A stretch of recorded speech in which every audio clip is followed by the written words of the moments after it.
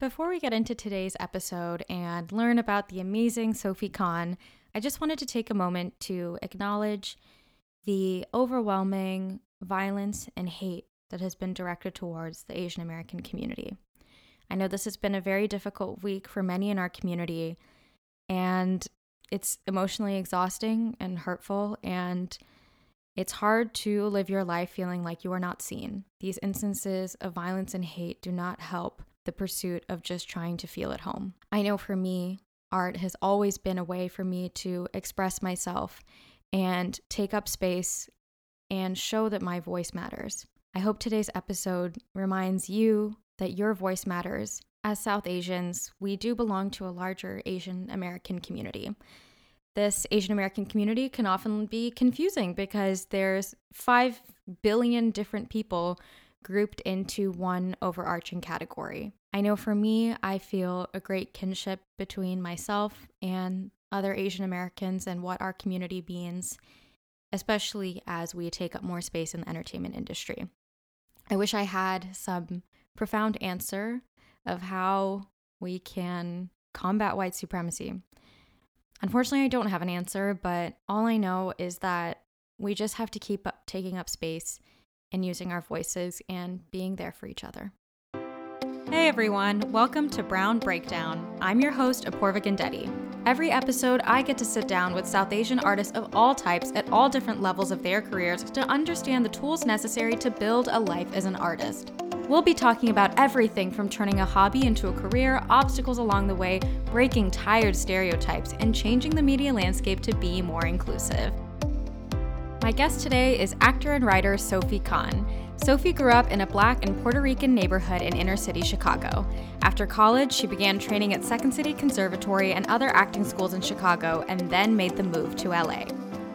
Sophie has been a part of Teatro Luna, founded by Tanya Saracho, where she created her first solo show, Excuse Me Waiter, There's Tandoori Chicken in My Tortilla Soup. She's also been involved with Salsation, Latinx sketch comedy troupe, Steppenwolf Sketchbook Comedy Festival, Russica South Asian Theater Company, Casa 0101, and LA's Funny Women Festival. Now, Sophie virtually performs her show Mexistani, Growing Up Mexican and Pakistani in America, for schools and nonprofit organizations since its sold-out award-winning premiere at the Hollywood Fringe Festival.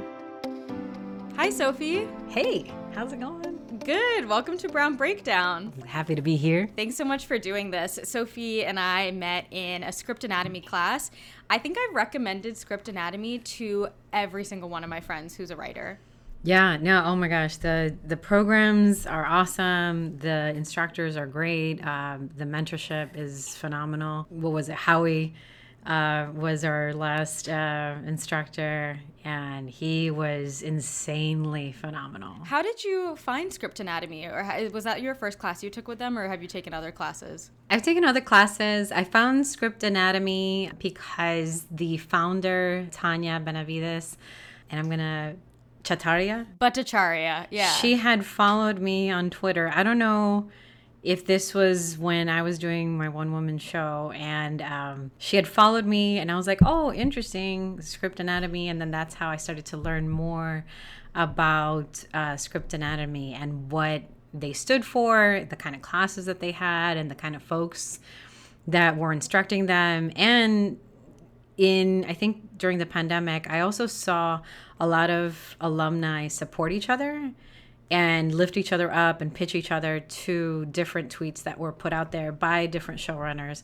And so I was like, that is dope. I'm all about being in a culture where we're lifting each other up. And so that's what attracted me to script anatomy. And I started off with Televisionary with Connor Pritchard. And then my second instructor was Jimmy Mosqueda.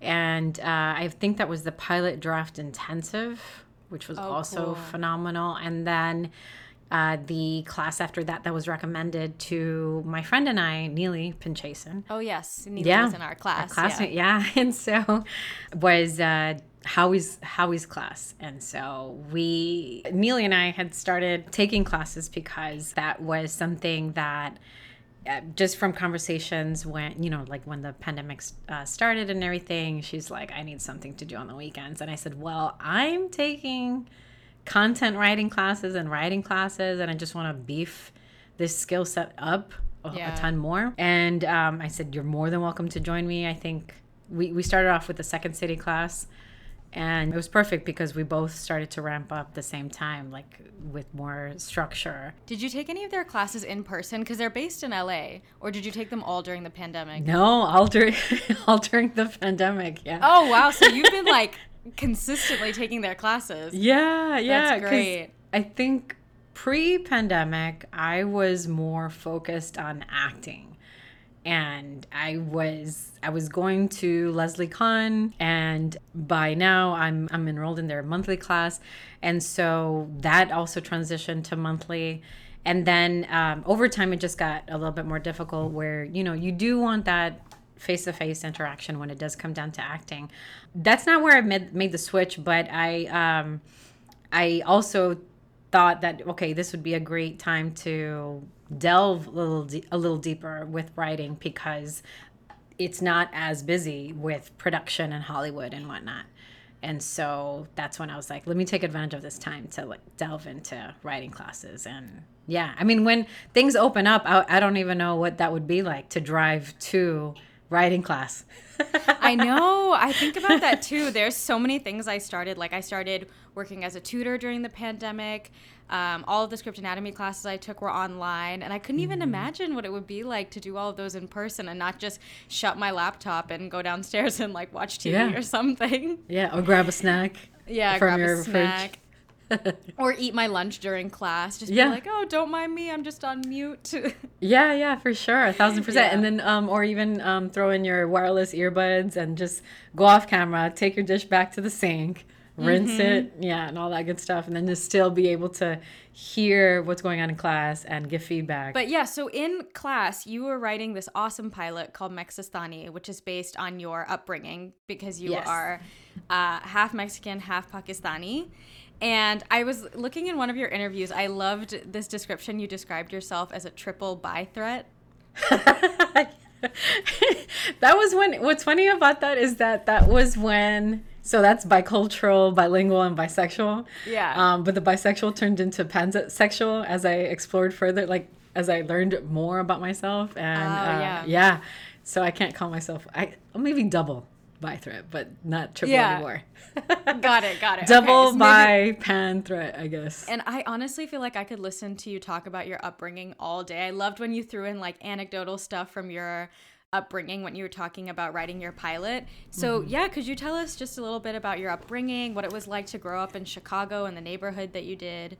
Yeah, for sure. Yeah, and thank you. That's very sweet of you to say, like, about me talking about my upbringing, because definitely to talk about it now is a whole lot easier than going through it when I was growing up. And so I was born and raised in Chicago, grew up in a Black and Puerto Rican neighborhood, or how we say in Chicago, in Chi-Town, Black-A-Rican. We just keep it nice and sweet and short. So a Black-A-Rican neighborhood of Humboldt Park and Logan Square in Chicago. I actually, my fiance is also mixed, and so what's funny is that she grew up thinking that she was Mexican. And I grew up thinking that I was Black and Puerto Rican, because that was what was around me. Even my best friend, she would be out in front of the house and, Sophie, get your Black-A-Rican booty out here. And so so I thought I was Black and Puerto Rican for a long time. And then, if you look like me with the curly hair and whatnot, in that neighborhood, if you weren't Black, you were Puerto Rican. Or if you weren't Puerto Rican 100%, then you were Black and Puerto Rican. I remember that day, my dad came to the front. He's like, "Oi, she's not Black Puerto Rican. She is Pakistani." Right? And then my mom following up with, "She's Mexican too." And so that's the day that I was like, oh, okay. They declared it to the neighborhood. Yeah, like she's not Black and Puerto Rican. And I was like, oh, I didn't know that. Like I thought, well, wait, hold on a second. So, okay, so who in this neighborhood? How old were you? I think I must have been like 6 or 7. It was like second grade, first grade, something like that. My grandfather on my dad's side, who's Pakistani, he basically helped raise us, And so he dyed, on the Pakistani side, you don't use dye, right? You use henna to dye your Yes. hair. And so he, he would be walking around the neighborhood with his red henna hair and red beard, and people would just be wilding out like, what is what's going on? Yeah. And they just I think even gangbangers were like, like everyone just like respected my grandfather because he just looked like such a G. It's confusing for kids. I remember when I was in first grade, we were learning about Islam in school. Oh, wow. And they were like, oh, yeah, like there's a huge Islamic population in India. And I knew I was Indian. Yeah. And I was like, oh, I must be Muslim. My teacher asked me, she was like, oh, Porva, is your family Muslim? And I said, yes. I just didn't know. I was like, oh, Indian people are Muslim. Okay, that's what I'm learning in school. Yeah. And I remember my teacher was like, oh, can I talk to your mom? I would love to talk to her about Islamic culture and maybe the kids can learn more. And I was like, okay, she's picking me up today. So my mom comes in to the classroom after school, and my family's Hindu. Yeah. And she was just like so confused. She was like, how does this girl not know that she's not Muslim? It's just like when you grow up in a different place, you don't know. Nothing really makes sense. Yeah. You have no idea what identity is or Yeah. religion or anything. I have this distinct memory of my teacher being like, oh, it's like when kids get confused between lettuces and cabbages. And as I grew up, I'm like, I think it's pretty different. That's what made sense to us. You just make analogies to food and we get it as kids. That is such a Exactly. trip. Oh my gosh. Yeah, Wow. yeah. And your mom probably came in like, no, so Yeah, she's we're like, there's actually a very long history between Muslims and Hindus. yes, yeah. Oh man. Like tell me about it. Yeah, no, and me growing up with my cousins on the Pakistani side, dancing to Bollywood and thinking that those were all Pakistanis, and like, I'm thinking that I'm thinking that's our thing, and it wasn't until way later that I realized that all those Bollywood movies that we saw, those weren't Pakistanis that we were seeing in the film. Those were Indians, and I was like, oh, okay, cool, awesome. Yeah. And then hearing my grandfather speak of like differences between either or, and I was like, oh, I didn't know, where was this in my Yeah. upbringing. Did your grandfather, does he remember partition? Yeah. Oh, yeah, for sure. 1,000%. My grandfather, he fought in World War II. Wow. This was still India. And so this was when India wasn't even India yet. It was obviously, it was colonized. British Empire. Yeah, British Yeah. Empire. And so he fought for the British Army in World War II. And oh, yeah, he totally remembers partition. He actually has, I think, half brothers and sisters in India still. Well, obviously not. I don't know, but now he still had half brothers and sisters when India had the partition, and it was India and Pakistan. So yeah. Wow. Is your family from close to the border? They are in Karachi. It's not until, I want to say, it wasn't until 9/11 that I really started to, I think it was, from everything that was happening against the whole anti-Islamic culture that was happening and violence towards Muslims, even one of my own cousins. I think that's where more and more started to be shared with me, and like it was started to be part of the discussion. And so I learned how much I did not know about Islam and about different sectors like within the South Asian culture. In college, I tried to join the Pakistani Student Association, and I mean that's actually part like in the pilot, right? Like Yeah. where it's just like I tried to join that. I tried to join that group. I tried to join different South Asian groups, and things were just like not clicking. Like I was here from the hood. I quote unquote didn't know how to speak. I feel like I must have looked like an alien to a lot of Pakistanis and Indians that were attending the University of Illinois at Chicago Yeah. from the suburbs. I was going to say a lot of Yeah. people who, like in those groups, even in my own college, a lot of them were not from cities. Like Yeah. a lot of South Asian populations congregate in suburbs. So it's Yeah. a totally different life. And it is, I mean, some of these folks had tight ass circles. Like you could not penetrate these circles whatsoever. You could even like you could overhear that there was going to be some kind of a happy hour or something going on at some club or bar, like, and I would try to show up and it's like, hey, what's up? And it just like zoop. And so in my mind I'm like, okay, you know, when you're out of the circle, like my mom saw me go through all of this and she's like, well, Mija, just create a bigger circle, include them. And so I did that and I just continued to lean into what I did know, which was more Latinx culture. As part of working the Latino Culture Center on campus, I would invite different groups and everything, which that also entailed its own drama, like with Mexican students that were super Mexican nationalists, like, no, this is Like just one of your characters. exactly like one of my characters. Yep. And then that was tough in itself, where I'm like, you know, then I was literally in the middle of Mexican and Latinx culture, like on campus, and everybody else, and I was just trying to like facilitate communication and events and collaboration between different ethnic cultural groups on campus. And so that was, yeah, it was tough. It was worth it. And then after I graduated, it was, 9/11 hit. And yeah, that was a whole nother beast of several decades to come. So when you were growing up, how did you feel like, what were your main ways of learning about Mexican and Pakistani culture? I know you mentioned that you learned a lot more about Pakistani culture later with 9/11 happening, but did you ever go to visit Mexico or Pakistan? Oh, yeah, for sure. So we would alternate. So one summer we would be in Pakistan, another summer we'd be in Mexico, and vice versa.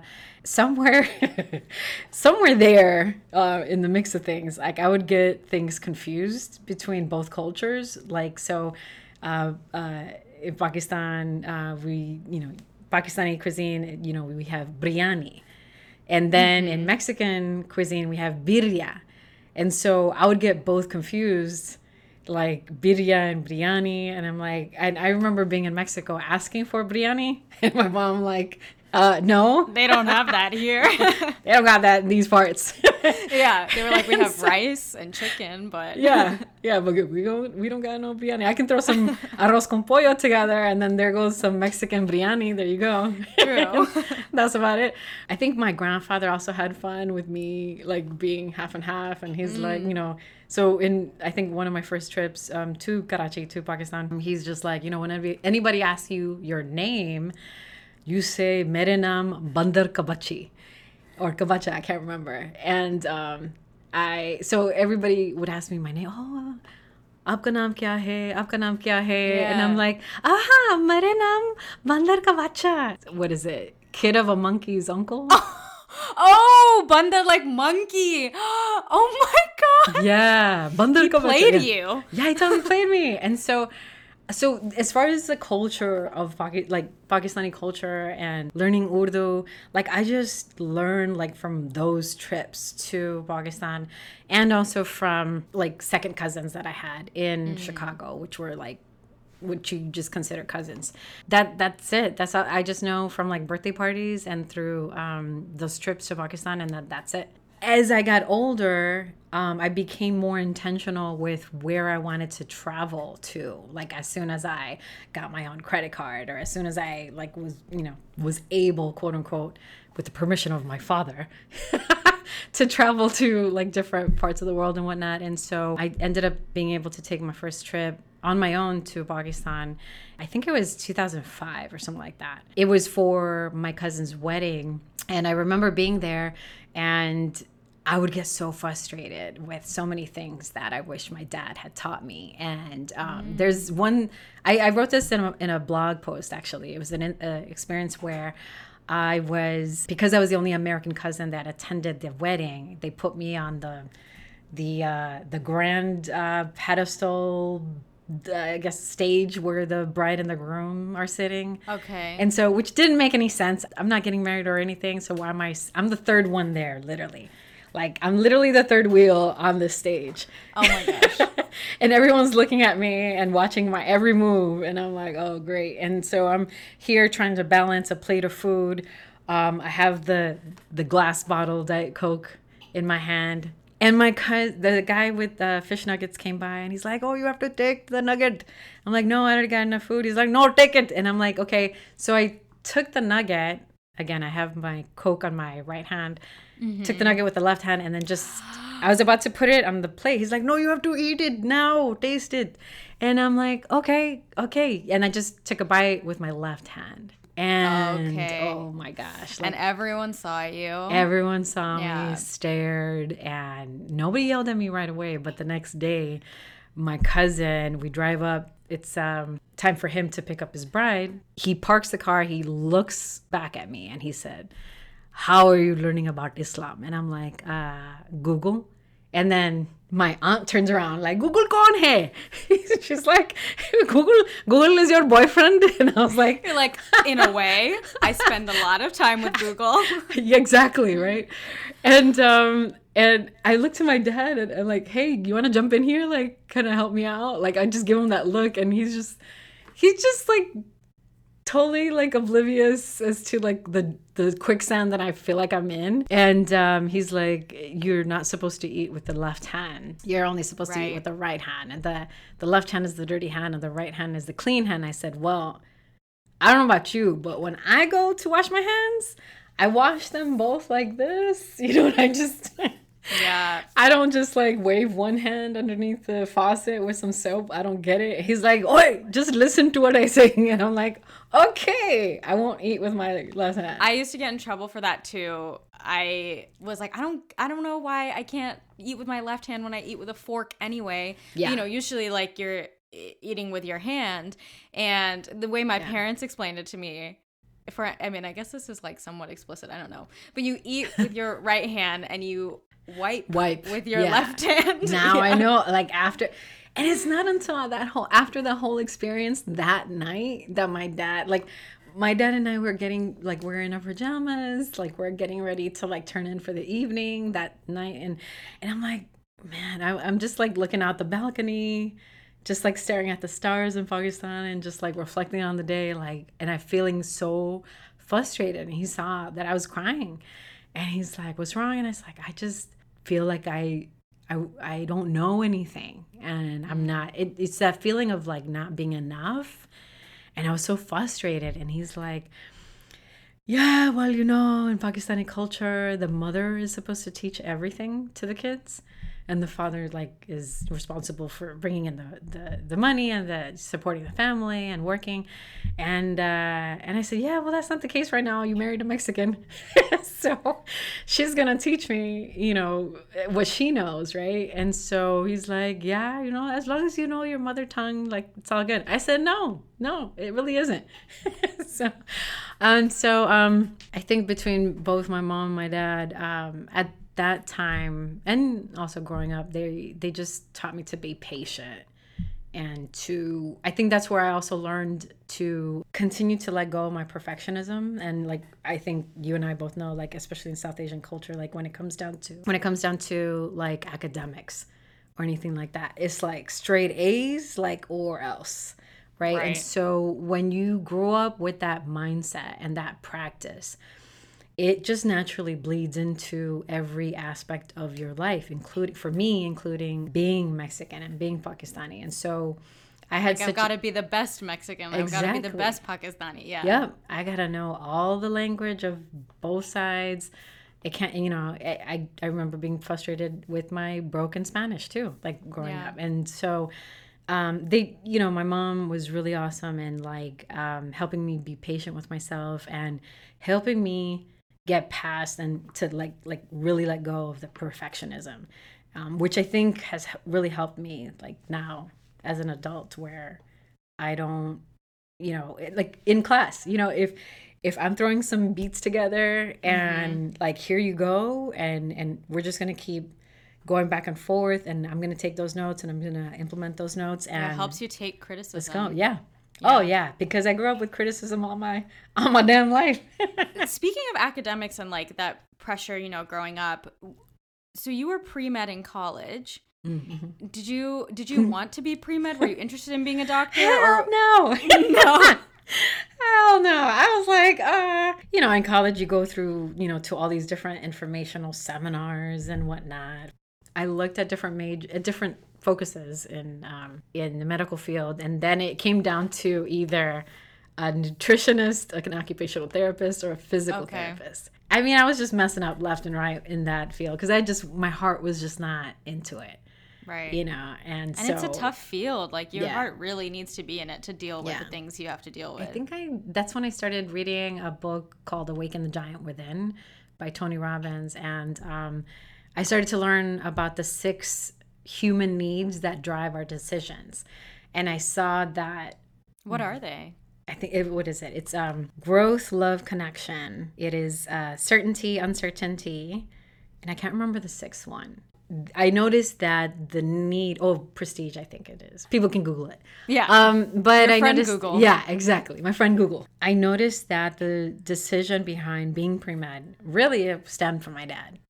And it was really driven by ego. It was driven by the need to please. It was driven by, like the value for prestige, the value of like being able to brag about your kids to somebody else's family. And I was just like, I don't know about this. I attended college. The other person that was attending college, the same university as I was Janina Gavankar. And so she was in the College of Theater, and I was like, oh, that is so dope. I would love to just like be able to do that and like that be okay. But even then, like, when these parental perspectives get hooked and into you so deep, it's very hard to shake that off, even when you do have that independence. And so I chose to be part of whatever theater that I could be part of in Chicago. I had auditioned for whatever I could, and that really fulfilled me at that time. So yeah, and so by the time that I got out of college, I just became more and more passionate about acting and theater. And I had friends that were in the field, and I think that makes a huge difference too, because then you get to see the reality of people applying themselves to their dream, and you start to see how you can apply it to yourself too. Once you graduated college, how were those first couple years? Did you dive straight into acting? Did you try to get another job?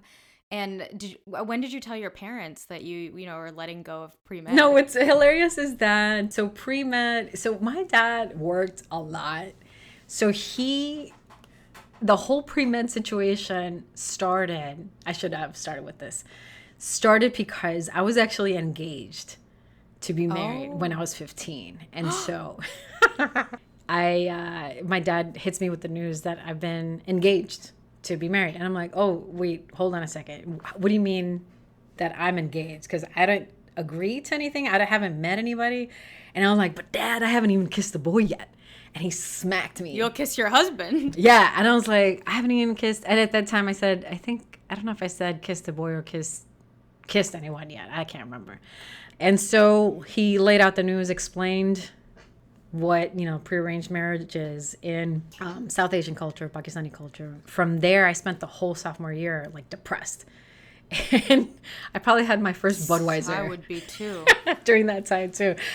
So by I want to say the last week of school, everything was packed, dresses were made.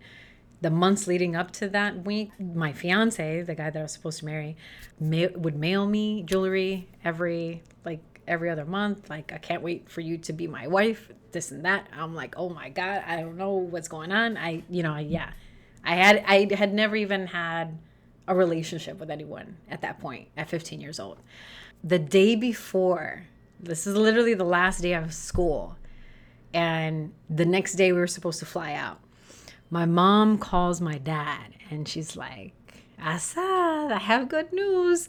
And my dad is like, oh yeah, well, what's going on? And she's like, Sophia has been accepted to take the entrance exam to enter this, it was this pre-med high school, boarding school in Texas. And she totally made it up.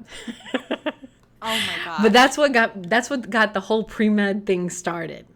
right? And so, yeah, anyways, so this whole time, so fast forward in college, I feel like I just made the decision on my own to not be pre-med. I think something clicked in college because I started to become more of a student activist, and especially with a lot of injustices that were happening in Black and brown communities that I was witnessing more and more. I noticed that university recruiters weren't going to Black and brown communities as much as they did to other communities to recruit folks to come into college, all that stuff. I think fighting for those issues also lit something in me where I didn't have to answer to anyone about my major. But I still selected psychology because I was genuinely interested in understanding the violence that was happening around me, like in my old neighborhood, and like why did people choose to do the things that they did. All of that to say is that I had this newfound conviction and just pull towards helping Black and brown folks enter college. And so right after college, I became a college counselor to help, to help those that came from my neighborhood in my old high school come into college. And I would help. I think I started creating these workshops called how to make $1,000 an hour legally. Oh, that's awesome. Tons of people would come like, oh yeah, I want to know. It would be like, yeah, so you fill out this scholarship form. This is the recommended method. And it helped people with their scholarships and whatnot. So yeah, that's pretty much what I did at first. And then from there, I got recruited to be part of the U.S. Hispanic Leadership Institute. I started to become very politically involved with a lot of different organizations and groups and politicians. And then 9/11 hit. And that's when a lot of these politicians and Latino advocacy groups and different circles that I was a part of that started to recommend that I use my mom's maiden name. And so I think with all of this going on and with that, I also had the dream of running for office as well. And so after that, after 9/11, it was like, yeah, I don't know. I don't know about running for office. I don't know about being in the White House anymore. Wow. That's when I continued to lean deeply into acting and the arts and my initial passion, because it was a way to escape everything that was going on. I had a cousin on the Pakistani side that she switched her name to a Latinx name, dyed her hair blonde, had blue contacts, and just, yeah, that's like, it hit, I feel like it hit a lot of Muslims like really, really hard. And it was very tough to witness during the time. And I ended up escaping into Budweiser actually, because I really couldn't work comfortably like within politics and government back then. I'm super happy to see it now. I ended up working for Jesse Jackson's son with his Budweiser distribution center. Who would have thought? Who would think about a Muslim being at a very American company? But I felt like it was like the place to literally hide out and just like not be bothered with nothing.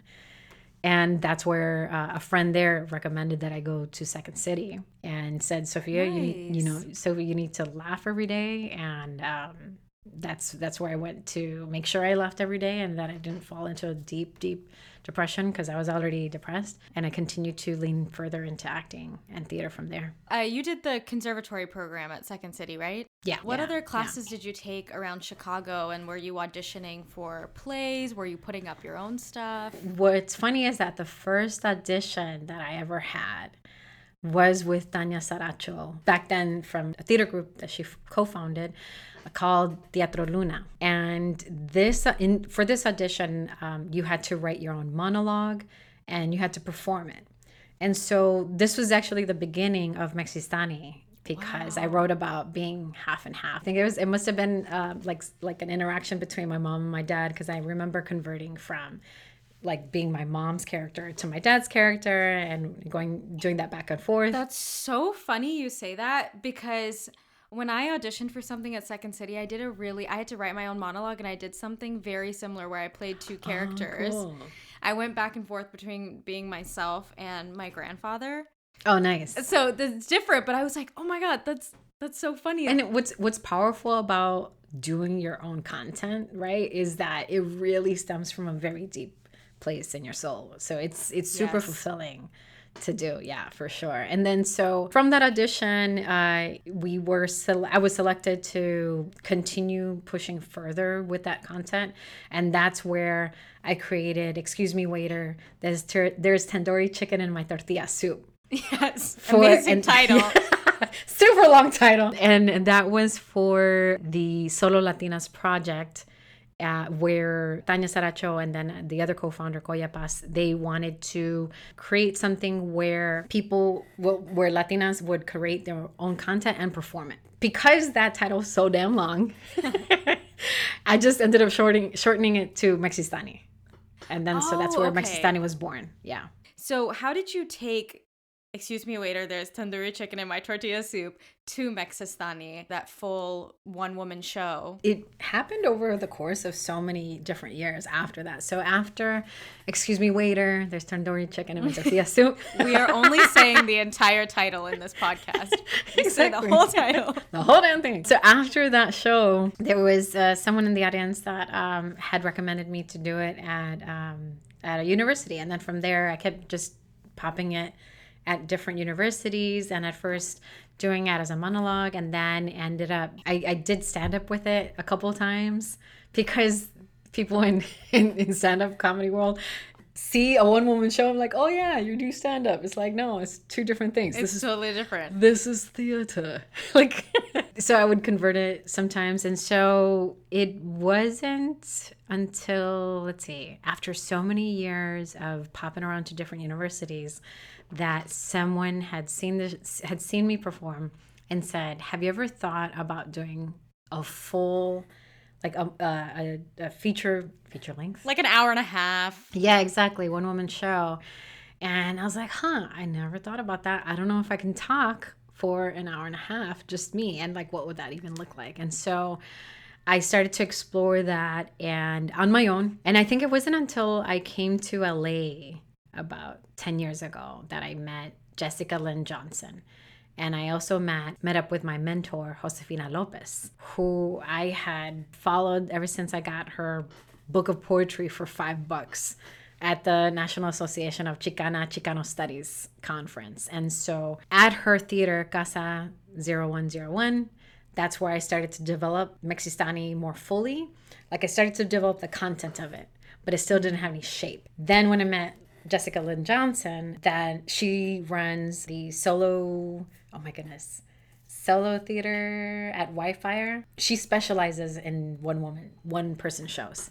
Oh, wow. And so she helped me basically create the structure around what Mexistani and develop it as a one person show even more fully. So yeah. How does the structure of a one-woman show work? Because I've never seen a one-person show that's not stand-up. Do you play multiple characters? Are there acts? How does that work? Yeah, she basically had me just kind of put all of the content and everything that I created aside. And she's like, okay, just create like a timeline from like high school to now, like of all the different events that come to mind, different situations, scenarios that really created all these different pivots to where you're at now. And so we basically structured the show around that. So from that timeline, then my job was just to flesh out each section a little bit more. And then all of a sudden I had like 25 pages, like single line written out. It was from there. And then there's the whole like production aspect and the set design and what images and music. And there's a rep, because there's a time that I was also broke, living out of my car in LA, and I needed gas money. Saw a flyer that advertised. So that all just got weaved into the one woman show. And then I ended up performing it at the Hollywood Fringe Festival. I was going to ask if the Hollywood Fringe Festival was when you moved to LA, but you said you moved to LA 10 years prior to that. Yeah. So what was it like transitioning from Chicago to LA? Oh my gosh, I had a blast. It was so Chicago, the winter that I decided that I was like done with Chicago, and the Chicago winter was when I spent 45 minutes shoveling the snow around my car, my little Toyota Corolla. And then after 45 minutes, I'm like, okay, cool. Like, I still got time to stop at Starbucks for my coffee. And I go to open up the driver's side, and the handle pops off. And I'm like, all right, cool, no problem. Go on the other side. And then that handle popped off. I was like, all right, no problem. There's 2 more doors. I tried the third, the fourth, and so all 4 handles had snapped off. Oh, because it was so cold. Yeah, it was so cold. And the metal, like something, I don't know, Toyota Corolla. The amazing immigrant car, the Toyota Corolla. You know?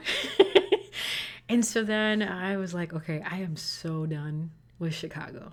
Like, it just does not make any sense. And so I was lucky because I had a contract to do some tech work for, I think it was HP. And they were looking for someone to do work west of Rockies, California, Seattle, and all that. And so I was like, okay, perfect. I'll use this work to kind of figure out like where I would live in LA and whatnot. Ended up living in Downey because I thought that was near. I thought that was just a neighborhood of LA. Uh-huh. I had no idea that was like where a complete is that? suburb. Man, Downey's like by Southgate. It's way down in the south LA. I still had my Toyota Corolla with the fixed handles. Drove it out there. Headed out here, and yeah, I moved out here. I think it was January of 2009 was when I came out here. So my sister was the one that drove the car out here, and my younger sister and my youngest sister, we flew out. Little did I know that my middle sister, she wanted to drive out here because it allowed her to make a pit stop and to see her friends along the way.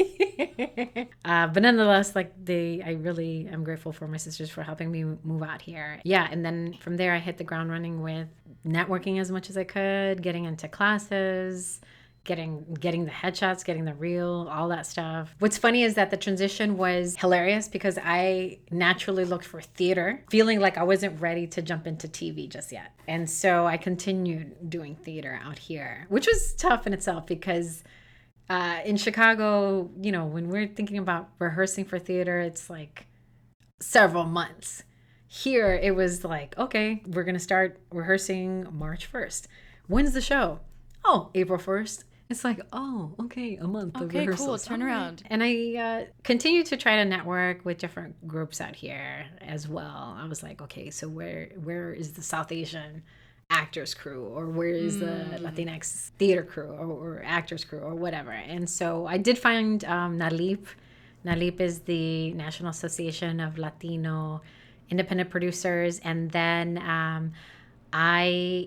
in a training that I was offering, I also came across Sammy Chand of Ruckus Avenue Productions, and he helped do music for the the Indian Film Festival. I was super happy because I was, you know, again, able to continue learning about both cultures and continuing to connect with folks from both cultures. When did you feel like you had like a really solid footing in LA? Like you had your reel, you felt like you had a good community, and you were like ready to go out and find agents and representation? That didn't really happen until I had moved to San Francisco. So with the recession and everything, I ended up getting deeper into tech for survival. That took me to San Francisco because also, who do we find in tech? Fellow South Asians. And yes. So I was having fun connecting with more South Asians, like learning more about my culture. But then I started to forget, like, oh yeah, like this is why I'm here in LA and whatnot. And I think at that time I didn't find many South Asians in the entertainment community at that time, and so I naturally went to San Francisco. And so it wasn't until I went there that I was reached out about a show called Unfair and Ugly. Yes, I saw that on your resume and I watched a little bit of it. Oh, cool. And one of my favorite South Asian actors, who She doesn't know me, but I like am such a fan of her, and I hope she can come on the podcast one day. Kausar Mohammed. Yeah, Kausar, that's my girl. Yeah. Oh my gosh, Yeah. cool. Yeah, she's amazing. Kausar came to one of the Mexistani shows, and that's how I ended up meeting her. What's funny is that I didn't know that there was this huge chunk of South Asians that came to see the show, and it was during Ramadan as well. I didn't notice that they came to my 11 o'clock show during Fringe. Oh, Not that's until so like fun. yeah, super fun. And it was when I came out afterwards, I'm like, oh, and then I think that's how I met Kausar. I think, yeah. So from there, I literally flew down just to do that show. I played a character on the show. I think from there, on the drive back to San Francisco, I cried because I was like, I don't want to go back to San Francisco. This is what I really want to continue doing. And I noticed that I fell into that whole kind of going back to the 6 human needs, right? I realized that I fell into that whole cycle again of, continuing tech because it fulfilled and it made my dad brag. The You know what I mean? prestige. Yeah, and the prestige and the ego, and I was like, no way, like this is coming back to haunt me. I think that October is when I moved back to LA, and that's when I really like hit the pavement, hit it hard, and like I was able to get my agent. And so Sue-Ann Eden from Tangerine Talent. So even though I moved here in 2009, it wasn't until like 2017 that I really felt. Right around the Fringe Festival. Yeah, exactly. That I felt like I was like, okay, like I was getting into the swing of things. I had more folks in my network. There were folks that I could lean on and so on and so forth. And so I think that is huge. I think when you don't have a network, it's definitely very tough.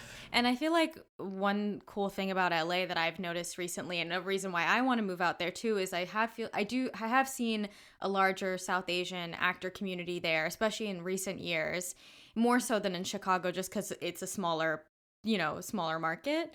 So I feel like that's so great that you were able to find those people and connect with them. And just that there's more people too now than there must have been in 2009. Oh yeah, for sure. I think in 2009, like whatever South Asian friends that I did have, like they were like, why are you going to be an actor? Like, and these are friends that were like lawyers, they were engineers, they were like making their money and everything. They like had like 3 houses already or whatever. And they saw acting as the thing that you do if you're not good at anything else. Yeah. And it came out in conversations, and I was like, oh, I'm offended. Like, what in the world? Like, no, like there are some of the most brilliant minds in the industry. I mean, it's just like you couldn't take a rocket scientist and tell that person like, okay, go do acting. Like they wouldn't be able to do it. Yeah. It is well, I'm not saying acting is harder than rocket science. Just different skills. Definitely different skills. But it's I think there was a huge myth, and I still see it among a lot of South Asian creatives that are still tied to either being a lawyer or physician, or let's see what else. There was a product manager for Slack I think I met that was like, but I can't make the switch. I don't know. Because it's a huge cycle that they're stuck ingrained. in. It's so deeply ingrained. Yeah. And for me too, like I went to University of Chicago, and all of my South Asian friends who I love dearly, like they, a lot of them went on to do consulting jobs, go to medical school. And I got good grades. I feel like at first everyone was like, wait, why aren't you taking that job that you got? Like, wait, what's going on? And you have to be so like secure in yourself and not let those like voices get in your head. I mean, they still get in my head all the time. Yeah. But it's tough, especially I feel like a lot of actors I know, they could have done other jobs and done them amazingly, but they chose to go the harder route. It's also, I think, what was it? I think one friend was like, you're going to deliver for Postmates? Like, what? Since I was a teenager, I've held like almost any job under the sun. Like any job that has existed out there, dishwasher, waitress, whatever, like I've done it. And so I've never had a problem with with taking on gritty work to fulfill like my passions and my dreams and whatnot. Right now, like fast forward all those years, so I switched to developing my own like consulting practice like within tech, so that it allows me that flexibility. That's awesome. Such a game changer to be able to do that, stemming from like what I talked about, helping students achieve their next level. Like I still work as a teacher, like, and so now I teach tech and specifically like UX design to folks that are interested in entering the community. And then of course, especially if there's Black or brown students that can't afford, like then I also help through mentorship that way as well, to just continue to pay it forward and fulfill that part. That's so great. Yeah. It's just, I feel like, I mean, other than the South Asian community, for the rest of the Black and brown community, I feel like it is very ignored in the tech community. Mm-hmm. So it's so great that you have that connection to both communities and you're able to pay that forward. I feel like it's one of those things where when you think retrospectively, you realize like how all of those different struggles that you had to go through are able to help people now. So that's amazing. Yeah, for sure. Because I used to look back and like, what the heck was I doing in tech? Like I had no business. I just should have continued with my entertainment passions, whatever. But now looking back, I'm like, oh, like especially right now in the pandemic, it's affecting a lot of marginalized communities. I'm like, oh, I can use this tech side to help Black and brown communities to level up on that skill set to be able to then take the jobs where they can work from home. I just wanted to ask you as well about Mexistani. So you had your one-woman show, and it's obviously taken so many different forms over, since it first started through that monologue. But where do you see it going next? Because you have your pilot, and actually I found it really interesting that you decided to write the pilot from the perspective of you as a teenager. So 2 questions there. Basically, why did you choose to write the pilot about you going to college, and where do you hope to see it continue to evolve? And so I'm part of I'm in a program where it's predominantly, what is it? It's the women, non-binary, people of color writers program. And in that program, so I applied and got accepted last year. It's been going on since August. And initially, Mexistani, when I pitched it, this person that was, my character, at a digital marketing agency, working with different brands to develop their brand identity when she struggles with her own and can't figure her own identity out. And so Mexistani initially started off like that. But then when these amazing writers in this group got me to speak more about my experiences, they're like, oh my God, girl, like you need to start way back. You need to start like when you were in college and like what that experience was like. And not only that, but Mexistani is also about class, and the difference between middle and high class versus working class. And because that was essentially my experience, like coming on campus and then getting kicked off because the vice chancellor thought that I was like some hood rat that just came off the street, like onto campus and whatnot. It was also about that dichotomy as well. The more that I talked it out, the more that I wrote things out, the more it made sense, because that's really where I started to embrace both sides of me more deeply. And I think anytime anybody asks me, oh, so you're so you're Muslim, right? And I'm like, no, I'm Muslim and Catholic. Or you're Latina, right? And I'm like, no, I'm Mexican and Pakistani. But then I wouldn't be able to really articulate anything beyond that. That's where I started to formulate those identities a little bit more in college. So then that's why Mexistani starts in college. In the one-woman show, it starts as early as me saying, "Mera naam Bandar ka bacha." Please tell me that's the opening line. So, I wish, no, but maybe it should be. Maybe, I don't know. Maybe the name of the production, it should be Bandar ka bacha Productions or something. I don't know. Oh my God, BKB. BKB. But yeah, I think that's the future of Mexistani right now, is moving from the theater and live performances and the performances that I would do at different colleges and universities to now more TV online. I think I had started to kind of play around with a web series a little bit. That just really captures just like different scenarios that I've experienced, but not, it doesn't really capture a narrative. And so to write Mexistani for TV is really a completely different beast. For sure, 1,000%. I remember we both had this moment after our class where I loved yours so much that I was just like, I just want to see it on TV tomorrow. I know. Yeah, yours For me, too. I'm just craving any sort of content or story that comes from South Asian or any type of marginalized community. And a lot of the time I can't get it from TV. So these environments where we're in class or, pitching ideas, table reads, that's where I'm like, oh yes, this is where where that craving is being satisfied. And I'm so ready to see it on TV already because I like the people that I've met doing this podcast and just in general over the past 2 years since I really decided to go forward with acting, they're just brilliant minds and they deserve to be celebrated. Yes, exactly. Yeah, for sure. 1,000%. Like in this group, in this program that I'm in right now as well, there's a Persian writer that's also queer that's writing something. I don't want to share her stuff because I know that's confidential, but even with her show, and there's 2 other females in this group as well, and I'm like, oh, this is amazing. Like, I want to see this like right now. And it's totally true. Like we try to see as much content on TV. Like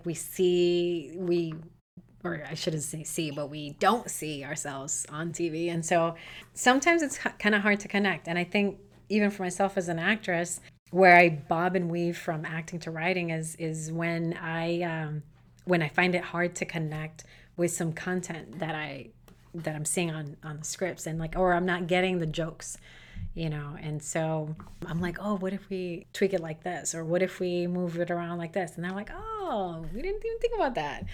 And so I think more of that can happen when these writers' rooms are diversified and you get to hear more of what can be like woven into the stories. And I think when that happens, it can be so much more powerful for sure. I totally agree. I couldn't agree more. Before I let you go, is there any advice that you have for people who are moving to LA, starting out in their writing career or starting out in their acting career and wanting to make their own content? From your experience, if you could like go back and redo something, what would you redo, or what advice would you give to someone new? Yeah, I would say one is, and something, a mantra that I've always followed is to stay in your own lane, right? Focus on your path and the steps that you have to take to move yourself forward.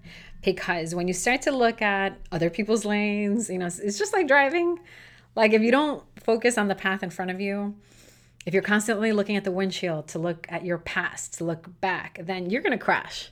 And you're taking advantage of every opportunity to seek mentorship, taking advantage of every free workshop that's out there. For me, I try not to utter the phrase, I'm tired. Like, I'm tired. I don't want to do this. I don't want to like do that. It's the second that I'm tired creeps into a brain, then or my brain, like that's time to like definitely take a break, and reset. So I was just having this conversation yesterday with my sister where I freak out at the thought of taking a break or resetting, because I feel like, same.